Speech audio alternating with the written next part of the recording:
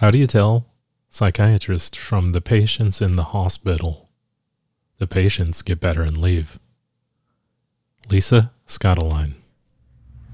He's kind of crazy, she's a little insane. Keeping Kennedy really messes with his brain. One is divorced, the other's husband is dead. That's why they're so both messed up in the head. It's a Silver Linings Playcast. Oh yeah. Hello everybody and welcome to the Silver Linings Playcast. I'm your host, Jamie Ward. This is, as far as I know, the only podcast solely devoted to talking about Silver Linings Playbook and the Silver Linings Playbook, the book. That's not an official intro, so that's why I say it a little different every time. All right, let's just jump into it. I've had a pretty busy week and I've got a lot of stuff going on right now too, so I didn't have time to do a great story, but to be fair, none of them have been great. So let's get started. Pat sat in the truck while he waited for his partner to return with the food. They were on hour 9 of a 12-hour shift, and 3 in the morning meant that they needed to keep things quiet for another 3 hours. 3 o'clock could be the quietest time in the city, but it could also be the busiest for a couple of paramedics. Ronnie returned to the ambulance. He climbed in the passenger seat and handed Pat a poke bowl. "This is brown rice," said Pat. "It's all they had," responded Ronnie. "I hate brown rice." "I thought you hated all rice, so I figured it didn't matter what kind it was." "I don't hate rice," said Pat. Pat took the bowl of food and started shoveling it down. He didn't care. It was late. They were hungry, and he was tired. They both just wanted to go home. Pat enjoyed his career, but he had been having trouble recently. Over the last decade, he'd seen his share of shit. Overdoses, wrecks, gunshot wounds. He'd even once responded to a call when someone thought that they could cross the train track intersection, only to find out the steel of the train tracks will slice the head clean off a body. And if the objects try to occupy the same space at precisely the right moment, the heat from the train trying to brake in vain can cauterize the decapitated head, making for a gruesome yet comical scene. Pat had seen it all. Nothing fazed him. That was sort of the problem, though. Now, nothing fazed him. He was good at his job. He and Ronnie were a pair that had been working together so long, watching them intervene was like a morbid ballet. One would stabilize the neck, the other would intubate, or vice versa. They rarely spoke aloud when they were operating, even though it was against protocol. Their synergetic expertise was flawless. They didn't need to talk. 2 weeks ago, Pat and Ronnie had been called to the scene of an accident. Apparently, an off-duty cop had pulled over to help a woman whose car had broken down on the side of the road. While attempting to fix the woman's tire, a drunk driver swerved a little too far out of the road and swiped the gentleman, sending his body 50 meters down the road. Tommy. The victim's name was Tommy. "Do you remember the call on the 12th? Pat asked. "We take a lot of calls," said Ronnie. "Was there something special about this one?" "The off-duty police officer that stopped to help the woman," said Pat. "Yeah, I think so. A bloody mess that one was," said Ronnie. The two said nothing. The silence of the city night was serenaded by the sound of the two men eating. After a few minutes, Pat said, "No reason." The two finished their meal, and after a quick cigarette and pee break, they both prepared for the final 3 hours of their shift. Pat was driving. He pulled the ambulance out of the parking lot and took them out onto the street. Second shift and first shift were both 12 hours, but they were like two different jobs. Working the day was primarily comprised of making house calls to seniors who were having minor medical emergencies, housewives that were worried about their children, most of the time not even having problems that EMS was needed for, and the occasional accident or trauma case.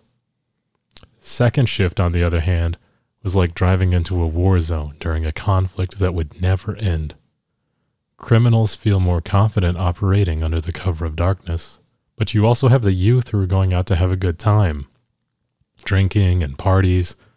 Good times lead to great times, lead to bad times. Nights you'll never remember make for nights that Pat would never forget. He didn't know why he was so haunted by this accident from 2 weeks ago. Pat had seen trauma. No one working as a paramedic for more than a few days in this city would go without bearing witness to the unforgiving nature of the world. The truth was, Tommy's accident wasn't even particularly gory compared to many of the calls he'd been on over his career. There was something that just couldn't leave the back of his mind. The box in the back seat. A small, pink, shiny cardboard box wrapped with a pink bow. Clearly a gift for a special woman in his life, or at least a special woman of the evening. "Pat!" cried Ronnie. Pat came to his senses and righted the vehicle that he was letting drift towards the side of the road. "You okay, bud? You need me to take over for a while?" asked Ronnie. "I'm fine," said Pat. "Didn't get much sleep yesterday." "We still got 3 more hours," said Ronnie. "I can cover you, but you'll owe me." "I'm fine. I'm sorry. I was thinking of something," said Pat. Pat wasn't fine. That box was clearly for someone special. Tommy must have been a good man. The woman he had pulled over to help, she wasn't any young, cute thing. She was clearly in her late 60s and he was off duty. There was no obligation to stop. Then again, what if the gift hadn't been headed to someone? Perhaps he was driving away. Maybe he'd presented it to a lover who rejected him, and he was looking for peace in a moment of service. "I hate when the bodies get dragged down the road and leave a bloody trail on the pavement," Pat said. "Funny," said Ronnie. "I kind of like it. It's like our resume is plastered all over the streets of our city." "Every one of those had a family," said Pat. "And some of them get to see those families again, more of them than would if we didn't show up," said Ronnie. "For real though, partner?" Ronnie asked, looking at Pat with concern in his eyes. "You getting soft? Is something going on?" Pat was present, but didn't turn to look at Ronnie.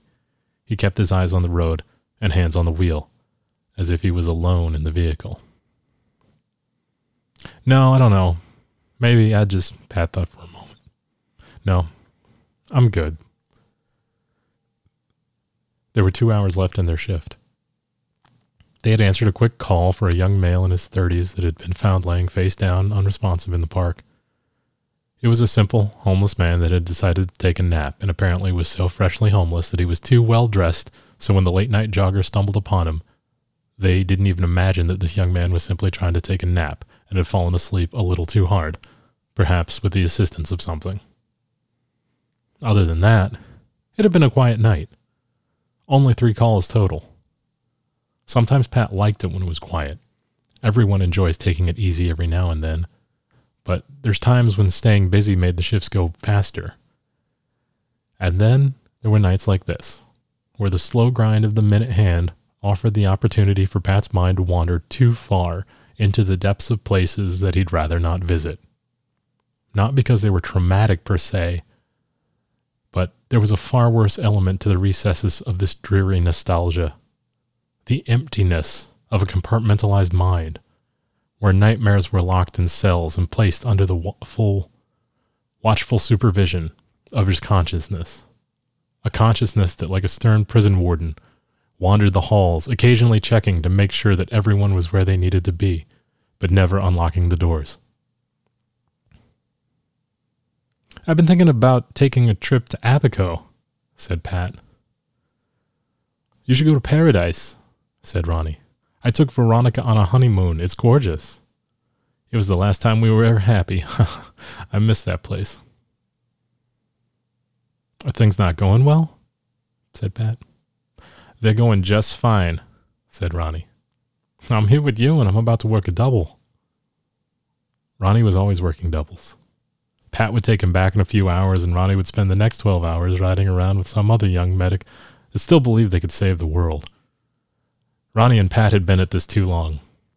They knew their job wasn't save lives. It was to keep lives from getting worse. 2 hours remained. They were getting close. One more quick call. They'd responded to a laceration with minor bleeding and bandaged the warehouse workers, then continued on their rounds. They talked about the Eagles and a recent Chicago cover band concert that Pat had gone to, but everything indicated that it would just be another night. "Hey, partner, mind pulling over at the Donkeys up ahead? Like to grab yesterday's paper." "Sure," said Pat. "I could go for a cup of coffee." People who work third shift hours live in a totally different world. Ronnie loved to read the paper on quiet nights, but working during the third shift hours meant that most nights he was reading a paper that hadn't been breaking for almost 24 hours. It was like being 2 days behind everyone else. Sometimes they were lucky and they would find a drop-off, or on quiet nights he could grab the early morning edition when they caught the delivery guy, but most of the time he was reading old news. The two men reconvened in the truck in the front seats. Pat took a sip of his hot, mild brew. It was never hot enough, but that was just another part about their shift. Old papers, old coffee. The radio went off in the truck. "Dispatch to anyone in the vicinity of Figueroa and Ray." Pat looked at his watch, which read 4:33. "You want to take this one?" Pat asked. Ronnie was scanning the front page of his paper. "What the hell, let's do it. Nothing's going on yesterday," replied Ronnie. Pat picked up the mic and called back. "Truck 2, with 3 minutes out." Pat pulled out of the Donkeys parking lot and they headed to their call. Pat's mind wandered, thinking not of what they'd find on the other end, but of the breakfast he was going to have when they got home. He could hear Ronnie getting the details from the dispatch, but the conversation going on right next to him felt distant. Maybe someone was already dead. Perhaps there was nothing going on at all. Maybe someone was calling about their pet, or they couldn't get their TV to work. That had happened before. It was all the same. As much as every case they encountered was unique with its own challenges and dangers, these men were not gods. They existed. Perhaps God had left their city. What kind of all-caring watchman would allow his children to suffer the pitfalls of navigating the dangerous, death-trap maze of life? Pat didn't know. Maybe, in fact, there was a God, and they were the angels of mercy arriving to find those in need.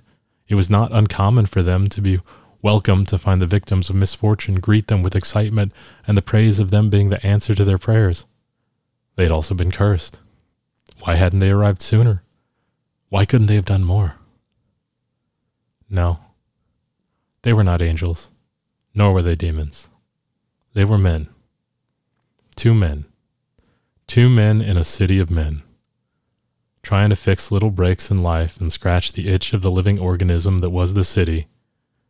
One day they would check in for their final shift. One day they would make their final call. If they were lucky, it would be followed by a happy, retired life, living with loved ones and taking up hobbies, perhaps volunteering or teaching younger medics. If they were not lucky, their name might go on a wall in the office with the names of some of their other unlucky employees. All Pat knew was that he had an hour and a half left on his shift, and he wanted his eggs poached.